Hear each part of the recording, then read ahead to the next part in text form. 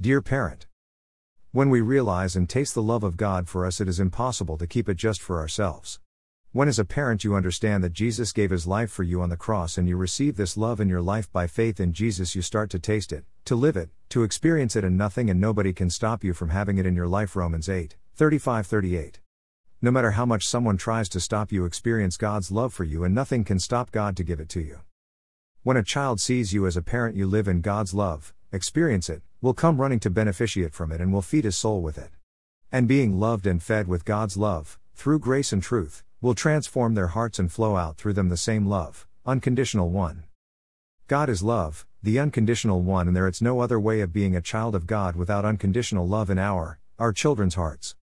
The love of God is not just talking about what it is right to do, it is acting in obedience. It is one thing to know theoretically what the love of God is and means, and it's a different thing to live it, to practice the love, experience it and offer it to people and your children without any difference. Love of God, it's a verb that is defined by actions of love. Dear parent, when we just speak about the love of God for people, but we don't practice it, apply it in our lives, we didn't understand the love of God for ourselves. We cannot give our children what we don't have. We cannot teach our children what God's love means if we don't live it and experience it ourselves. I encourage you to experience the love of God for yourself and to let it transform you and flow through you towards your children. You want to give them this eternal inheritance. Experience love and let it flow through you.